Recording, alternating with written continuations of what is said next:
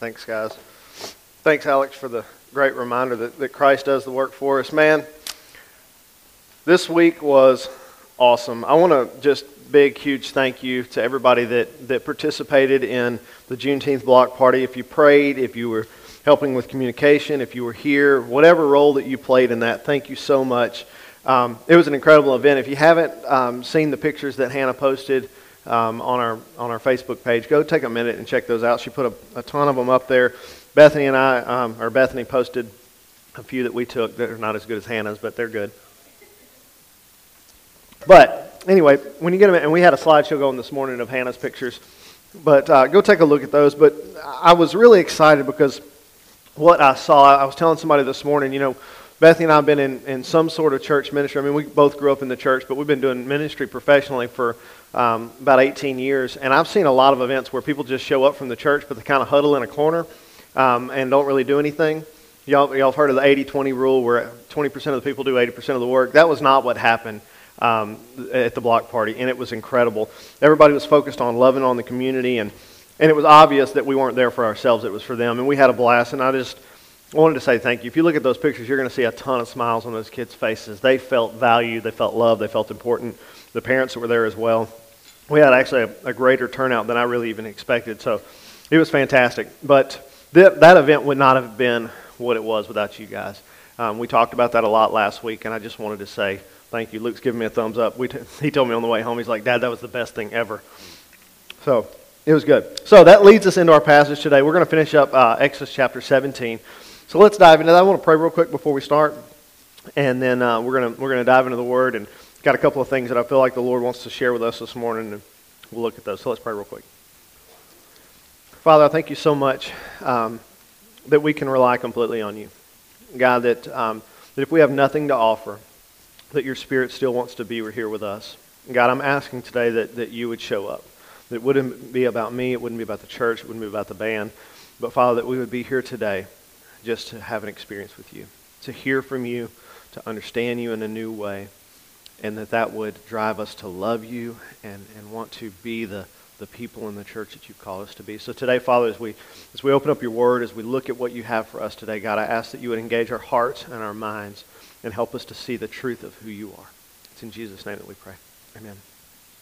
All right, we're going to start chapter 17, verses 8. We're going to read through 16. Then Amalek came and fought with Israel at Rephidim. So Moses said to Joshua, choose for us men, and go out and fight with Amalek. Tomorrow I will stand on top of the hill with the staff of God in my hand. So Joshua did as Moses told him, and he fought with Amalek, while Moses, Aaron, and Hur went and stood up on top of the hill.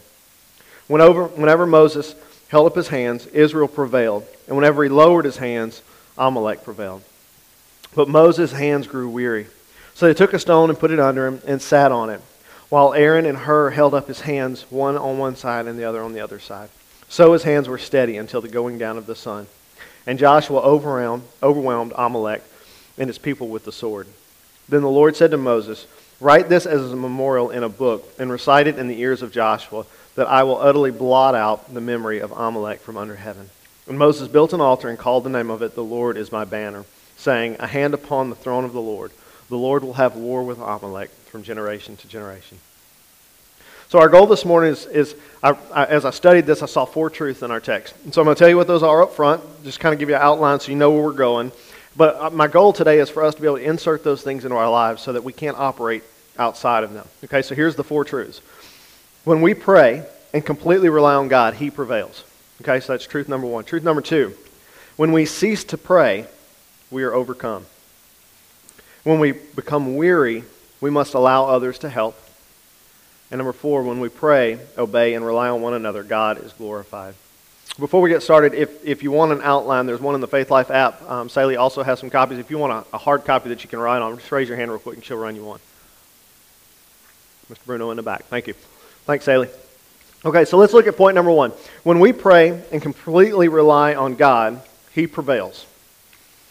As we pursue God and follow His leading, we will at times find ourselves at odds with people around us. Okay, that's just a truth that we need to understand about what it means to be in ministry. Moses is following God's lead. He's going to the places that God is telling him to go, and he finds himself under attack from Amalek. Okay? But just like Moses, I want us to understand that there's going to be a fight at times that's going to come to us. And what I mean by that is that we're not out looking for something to fight against. Our call as a church is to not go and try to start arguments with people, right? Our goal never is going to be to go to somebody and say, we're right, you're wrong, and let me tell you why. Okay? Because that's never going to have an outcome, right? And that's not how Jesus operated. He did things in love, not out of attack. Okay? But Amalek attacks Israel. It's not the other way around. And I find this interesting. We're going to see today that he attacks on two fronts. Okay, and we're going to address both of those. But ultimately, the attacks are from the enemy. There's going to be an attempt to devalue and discredit the work that God is leading us to do. As we are pursuing God, as we're moving forward, we're going to be attacked. And there's a lot of different fronts he can attack, but today we see two in our text, and that's what we're going to look at. Okay? But I want us to remember that those attacks are not on us personally. When the enemy attacks, it's not because of who we are personally. It's because we are choosing to obey what God's called us to do.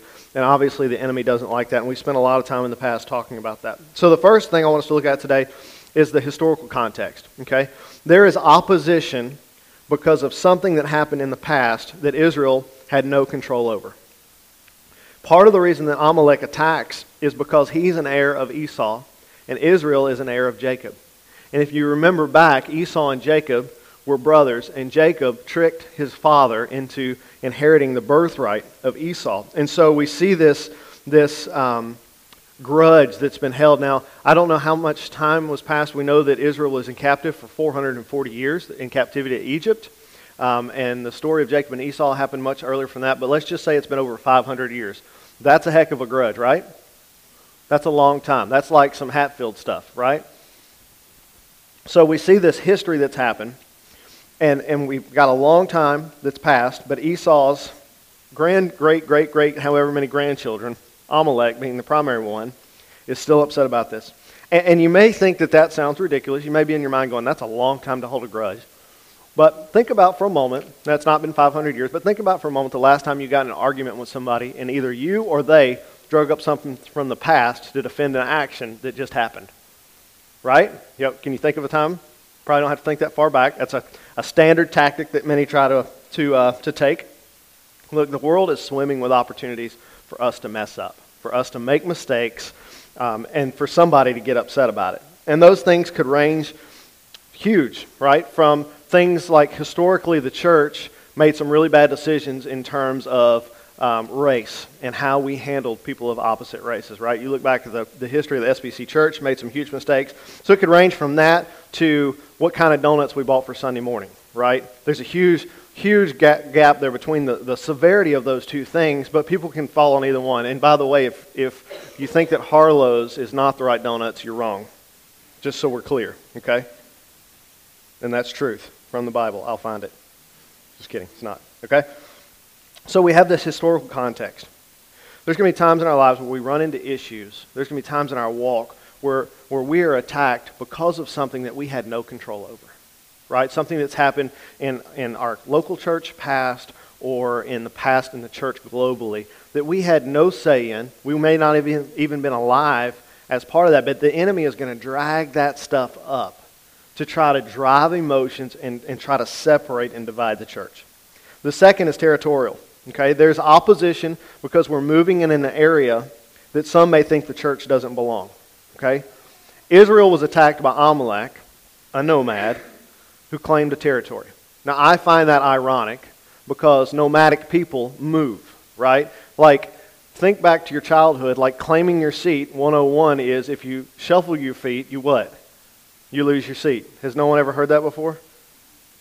Shuffle your feet, you lose your seat. If you're moving, you don't get to claim a thing that you moved away from at some time in the past. But Amalek is upset because here's Israel, this huge nation. They got all of these herds with them, and they move into this area where there's greenery. Obviously, they're in a desert, so that's a big deal. And Amalek is upset because they come into his territory. People are territorial by nature. And when we follow God and move into someone else's territory, it often can ruffle their feathers. But at the end of the day, we need to settle on this, church, is that as we follow God, both as a church and as individuals, as we follow God wherever He's leading, that we need to be prepared for this, okay?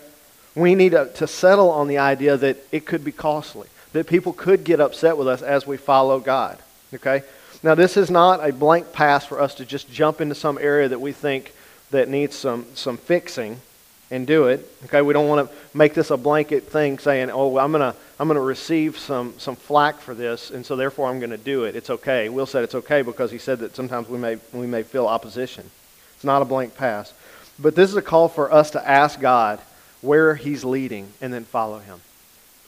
As we talked last week, we talked a lot about the need for us to ask God about how we're going to do ministry. I shared with you guys about how we kind of came to this idea of the Juneteenth block party, and we're going to talk about that in a little bit.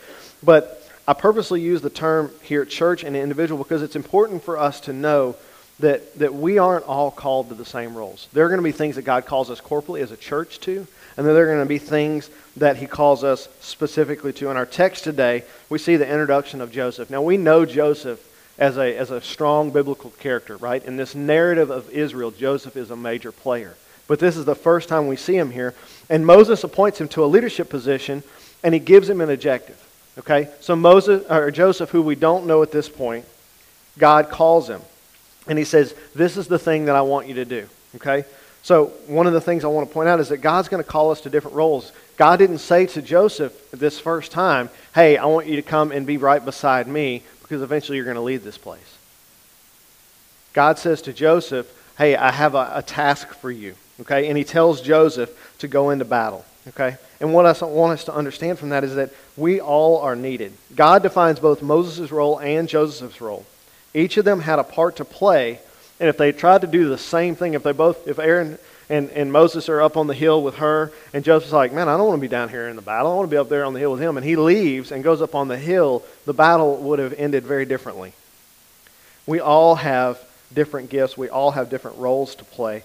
And God is calling us to play that role. If you're given a gift in an area, use that gift as God leads. There are things that people in this congregation are gifted in that I am not. Okay? And there are areas that I'm gifted in that you are not. Okay? I'm not a photographer, so that's not what I do. Right? I'm not the worship leader, so that's not what I do. Okay? We all have a role to play, and it's our responsibility to make sure that we are fulfilling that call to this body.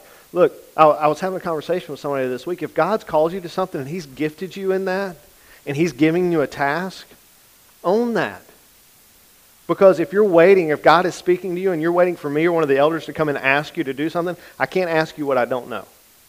Right? If God's given you a passion for something and He's given you an objective, don't wait for somebody in leadership to come and say, hey, will you do this thing that I don't know about? That's not going to happen. If God's calling you to something, own that and come tell us. Okay? For the sake of clarity, I want to say it in this way. God's desire is that we fulfill our role in the church. And the only way that that happens is for each of us to own our own ministry. Whatever it is that God's called you to, that is your thing. I know that's not new information. I know that most of us in this room have heard, their fair share of lessons on the parts of the body, right? There's been a ton of topical lessons on that. However, what God is showing us here is that learning the part of the body that we are to play isn't a one-time deal. It's not like God says, this is your gift, and you go, okay, that's it for the rest of my life. I'm in charge of this one thing. We see in Joseph's life that God calls Joseph to a particular role. But as Joseph grows in his maturity and in his wisdom, God moves him into different areas. Right? We know the leader that Joseph eventually becomes, but God doesn't put him in that role immediately. And God doesn't just put him in charge overnight. God took His time with Joseph. He put him in areas of ministry or in service that are constantly challenging Joseph and growing him into something greater. And God does the same thing with us. He's going to take His time with us. He's going to give us gifting in an area. He's going to put us in that role until we choose to obey. And once we choose to obey and we learn as we're going through that, God is going to continue to level up our experience, our maturity, and so that He can prepare us for the places that we need to be. Look with me real quick at Numbers 14, 1 through 9, because what we see happening in Joseph's life, this is his first introduction. But we're going to see through our text today, we're going to see how Joseph learns something about the character of God, and that's going to inform who he later becomes as a man of God. Numbers chapter 14, verses 1 through 9. It says, "Then all the congregation raised a loud cry, and the people wept that night." Let me give you some background here. I forgot to do that. In the chapter previous to this is when Moses sends the spies into the land that God has promised them. And so the spies go in, they look at it, and they come back and report that the land is filled with giants. Okay, so that's where we pick up. So then it says in verse 1, "Then all the congregation raised a loud cry, and the people wept that night because they are afraid. And all the people of Israel grumbled against Moses and Aaron. The whole congregation said to them, 'Would that we have died in the land of Egypt, or that we had died in this wilderness.'" Same story, right? "Why is the Lord bringing us into this land to fall by the sword? Our wives and our little ones will become prey. Would it not be better for us to go back to Egypt?" And they said to one another, "Let us choose a leader and go back to Egypt." Then Moses and Aaron fell on their faces before all the assembly of the congregation of the people of Israel. And Joshua the son of Nun and Caleb the son of Jephunneh, I think that's how you say that, who were among those who had spied out the land, tore their clothes, and said to all the congregation of the people of Israel, "The land which we passed through to spy out is an exceedingly good land. If the Lord delights in us, He will bring us into this land and give it to us, a land that flows with milk and honey. Only do not rebel against the Lord, and do not fear the people of the land, for they are bread for us. Their protection is removed from them, and the Lord is with us. Do not fear them." God used 40 years in the wilderness with Israel, providing everything that they needed, and they still haven't learned. This response that they're seeing when they're facing opposition is the same response from day one when they're in the wilderness. Nothing's changed. But look at the response for Joseph in verses 8 through 9. He said, "If the Lord delights in us, He will bring us into this land and give it to us, a land that flows with milk and honey. Only do not rebel against the Lord, and do not fear the people of this land, for they are bread for us. Their protection is removed from them, and the Lord is with us. Do not fear them." Joseph is not afraid. And he's not afraid because he has some foolish sense of, "I'm mightier than they are." He's not afraid because he's had enough experiences with the Lord, particularly in the area of battle, to know that if God is telling them to do this, they will prevail because God is doing it. Jumping back to Exodus chapter 17, we're going to see in verse 10 that everyone plays their part. But look, as we grow in our relationship with God and we mature in our faith, our roles are going to be changing. And we need to be vigilant to stay before the Lord and ask Him what role we're supposed to play. My role in this church changed, right, over the last year. And I wasn't seeking that out. I wasn't trying to make a step up in the ladder. Just asking God on a regular basis, "God, am I doing the things that you're calling me to do? Is there something different that I need to be doing?" If we look back in verse 10 in chapter 17, let's see, I didn't pull that up. Let me pull that up right here. It says, "So Joshua did as Moses told him and fought with Amalek, while Moses, Aaron, and Hur went up on top of the hill." So we see a difference in role here. Moses gives Joseph a job. Joseph does what he is supposed to do, and Moses goes and plays the role that he's supposed to do. Our block party this week was a great example of that. And let me give you a couple. And Miss Debbie, I hope this is okay, but I'm going to pick on you for just a minute. I don't even see her in here. Is she in here? Okay, good. Oh, there you are. All right, so Miss Debbie gets to the block party Wednesday night, and I'm setting up some stuff on the table, and she walks up to me and says, "What's going on here?" And I said, "Well, I forgot to put the tablecloth on, and I got to do all this stuff." And she said, "Let me have that." And I said, "Well, I can do it." She said, "Give me that. That's what I do." Yes, ma'am. And so I did, and she did awesome. Miss Debbie knows that her call is to serve, and she's incredibly good at it because God has gifted her in that. That's not what God had me there for. And I so appreciated the fact that Miss Debbie knew her role and knew what she was supposed to do and was confident enough in that to tell me to stop. Sometimes we need somebody in our life to say, "Stop doing that. That's my thing." Okay? And I want you guys to know that you have the authority to do that. To say, "Will, this is what God's told me to do. Let me do it." And by her doing that, it released me from doing something that I wasn't supposed to be doing so that I could do what I was called to do. We're all vitally important. On the way home, I'm talking with my kids. We get in the car, and Luke is like, "Man, this is the greatest thing ever." And so I thought in my mind, okay, I need to concrete for them why this was good and why it was important. And so I said, "Do you know why we're doing this?" And Joshua said, "Yeah, it's Juneteenth." And I said, "Do you know what Juneteenth's about?" And Luke says, "Yeah, it's when a general came in and told everybody that slavery was over and da-da-da." I was like, "Yeah." I was like, "Did your mom talk to you about that?" And he's like, "No, Dad, Michelle talked about it in church Sunday morning." Yes, she did. Yes, she did. Because Michelle played her role, my kids knew why this was important. And I appreciate that. Because Michelle did something that I'm not gifted in. That's her thing. That's not my thing. And she did it, and it was fantastic. I could go on and on and on. There's a ton of that, but those were two that really just jumped out at me this week. Okay? This event went so well because we asked God, what do we do? How do we communicate it? How do we do it once you've told us what to do? And then we relied on God to handle all of that. Okay? He did, and He used all of you guys to accomplish His agenda. Okay? It's important for me to point out as well that this was not my idea or some other elder's idea. Okay? This was Bethany's brainchild because she's been asking God, how do we communicate the value that these kids have in God's life? And God said, here's the thing that you need to do, okay? So God told her what He wanted, and she made it happen. She followed His lead. She started doing the things that she needed to do. Now look, this is not just to brag on my wife. I'll brag on her anytime, but that's not what this is about.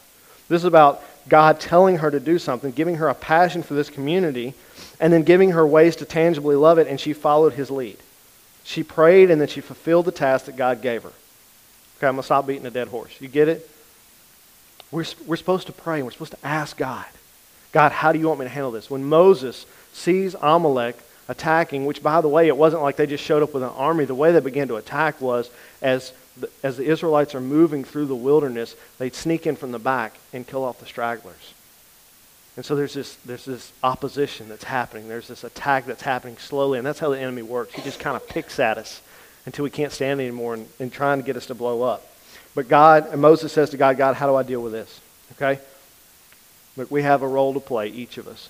And they're all separate, and they're individual, and they're all equally important. And we need to find what your role is, what your call is, and then do that thing. Point number 2.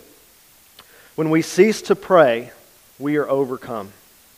Verse 11, it says, whenever Moses held up his hands, Israel prevailed. And when he lowered his hands, Amalek prevailed. But Moses' hands grew weary, so they took a stone and put it under him, and he sat on it, while Aaron and Hur held up his hands, one on one side and the other on the other side. So his hands were steady until the going down of the sun. It's important to point out that this posture that Moses is taking, the lifting of the staff, is a posture of prayer. This is not Moses being prideful. This is not Moses directing the battle from on top of the hill. This is Moses praying, okay? Now, he's holding the staff because for Israel, I didn't read this is just my assumption, okay? But for Israel, if you think about it, every time God did something huge, the staff was involved. So Moses is lifting this staff before the people, and he's praying. He's asking God to do what God called him to do, okay? And I cannot emphasize this point enough. We must pray, and we must do it continually. The only way we will ever be successful in anything that we do here is through prayer.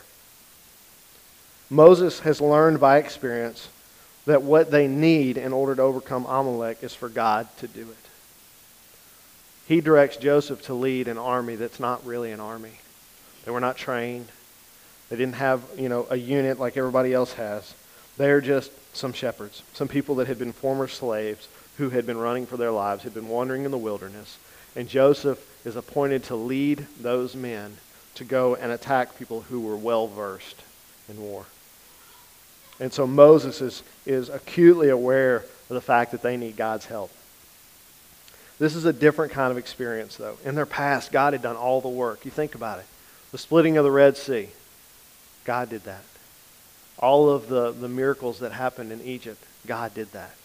This one, though, is different because God is growing their faith by working through them this time. Instead of God just wiping Amalek off the face of the earth like he did with Pharaoh, he gave them jobs to do to bring them to a new level in their understanding. Instead of God just doing the work, he said, I'm going to do this thing, but I'm going to do it through you.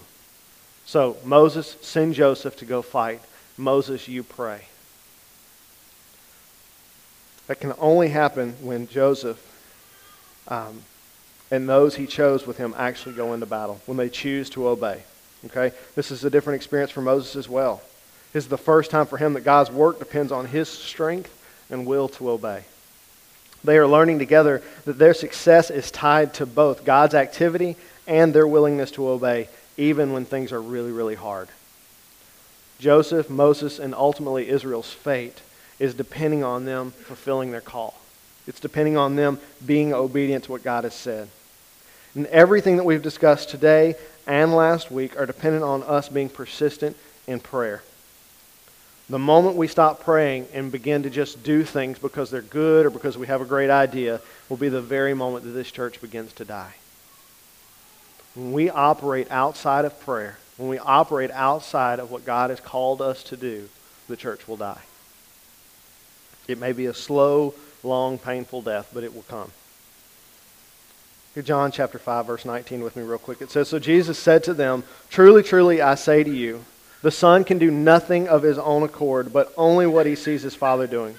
For whatever the Father does, that the Son does likewise.'" Look, I know you've all heard this before, but in terms of our call to ministry, our call to this community, our call to the people that God has put in our lives, we need to understand that just like Jesus, we cannot do it outside of the Father. If we're doing something outside of what God's told us to do, we are not doing it for God, we are doing it for ourselves or for accolades. Jesus could not and would not operate outside of what God was doing. And obviously we need to follow that example. It's going to require that we stay vigilant in our prayer lives, personally, each and every one of us. And look, that is hard. It requires time, it requires energy, it requires planning, and it requires a will to do it. And all of us struggle with all of those things, right? But prayer, honest, true prayer, staying before the Lord does not happen by accident. You're not just chilling on the couch one day and then all of a sudden realize you've been praying for half an hour. If you do, that's awesome, but that's not the norm for most of us, okay? Point number 3. When we become weary, we must allow and count on others to help. Verse 12 and 13. "But Moses' hands grew weary, so they took a stone and put it under him, and he sat on it, while Aaron and Hur held up his hands, one on one side and the other on the other side. So his hands were steady until the going down of the sun. And Joshua overwhelmed Amalek and his people with the sword." Look, I don't know if y'all are aware of it, but the way we are doing church right now is an oddity, right? You think about it just in the United States. Culturally, we pay pastors a full-time salary so that they can do ministry full-time. If you didn't know, that's not how this is working right now, okay? I have a full-time job at Petron, okay? And then I also am pastoring this church. And I'd just like to say thank you to the elders, because the only way that's able to happen is because they literally take everything that can be taken off of me in terms of what needs to happen here except for this responsibility, okay? The reason I bring that up, this is not to pat Will on the back. This is to say I'm going to get weary. And I'm going to need help. And you are going to get weary. And you are going to need help. Okay? When a pastor is paid full time, they get to devote all of their time to this ministry. Okay? But we're not doing that. And I'm going to tell you why we're not doing that. For 2 reasons. Number 1, God told me to keep working at Petron. That's why I'm still working at Petron. I asked him about that. But number 2, it's going to allow us to replicate this church in a sustainable way. One of the biggest hurdles in planting churches, which is what we're called to do, is the financial side of it. Is how do you plant a church that has no people and also pay a pastor full time? Right? It's a catch-22. You can't have money without having people, and you can't have people without having a pastor. That's typically the way people look at it. Okay? For you and I, and for churches that are going to come in the future, it means that we are all going to need a lot of help. It's going to require for all of us to pitch in and play our roles. Okay? There have been times already in the last 6 months where I have become weary and tired in need of help, and you guys have stepped up. There have been times in the past where you have been weary and you needed help. Maybe somebody wasn't there for you, but we need to be. In our life groups, we need to be paying attention. We need to be looking at the leaders in the life groups, the leaders in this church. We need to be looking at the members in this church and going, man, it looks like they're having a hard time. Let me offer to help. And that's difficult because it requires our time. It requires us paying attention to somebody other than ourselves. But we cannot do this on our own. In our story, we see that Moses' responsibility is to pray. And you know, if you've held your hands up for any amount of time, it's not very long before the blood starts running out of them and you can't hold them up anymore. And so God literally put people beside Moses to support him, to hold his hands up. And we are going to need that. And for me, it's difficult to accept help. I don't know about you. But it's hard to admit that I'm tired and that I'm worn out and that I need some help. But I do. And so I have to live. A lesson for me in this scripture today is that when I'm tired, I need to let people know. When I need help, I need to let people know. And the truth is the same for you. Okay? Moses grew weary, but God knew he would grow weary, and he placed people beside him that could support him. Okay? This isn't just true for me and Moses. It's true for all of us. We're all going to get tired, and we all need to learn to lean on one another. One of the reasons that I love this model of pastoring is because it puts me in a very similar situation to all of you guys. It doesn't allow me to just assume that you're not busy because I'm not busy because I'm full-time paid staff, right? Because I'm going to be honest, I've been in that place before. I have been full-time paid staff before. And I just assume that because I have all the time in the world that everybody else does. Is that right? Absolutely not. We all know what assuming does, okay? All right? We don't need to do that, okay? And so I love that you and I's lives look a lot alike. I know what busyness looks and feels like because I'm living in it just like you are, okay? We all have jobs. We all have families. We all have things that we're responsible for. But all of us have the same call, and that's to make disciples. We talked about that last week. All of us have the same call, and all of us are in this together. We all have different roles to play. They look differently. They are different, but they're all important, and we're all going to need help, okay? Israel was victorious because they fulfilled their call and played their role, okay? It took all of them focused on their aspect of the mission when they went into battle, but also being aware of how others were doing around them. Amalek was defeated because they followed the plan that God gave them. We're going to be successful as a church only when we fulfill the roles individually that God has given us. The block party was such a huge success in my mind because everybody that was there did exactly what they needed to do. Bethany and I weren't running around saying, do this, do this, do this. Y'all weren't huddled up next to each other. Everybody was there, loving on the kids, loving on the adults, and it was phenomenal. As I've seen Russ say before, that was the church churching, and it was awesome. I loved it, and so did the kids. Okay? Recently, or last week, I shared with you guys that we're going to be talking about deacons and deaconesses. We're going to talk about that more next week. But God gave us that directive to establish men and women in this church who are called to a leadership position that is just about serving. We need those people, okay? And we're going to be talking about that more. And he did that because he has a plan for our church, okay? And we know that Christ came as a servant leader, and that's who he's called us to be, okay? We're going to dig a lot deeper into that next week. Last point. When we pray, obey, and rely on one another, God is glorified. Listen, if we can do this correctly, if we can do church the way God has called us to do it, he is going to be the one that gets the glory. His name will be made great.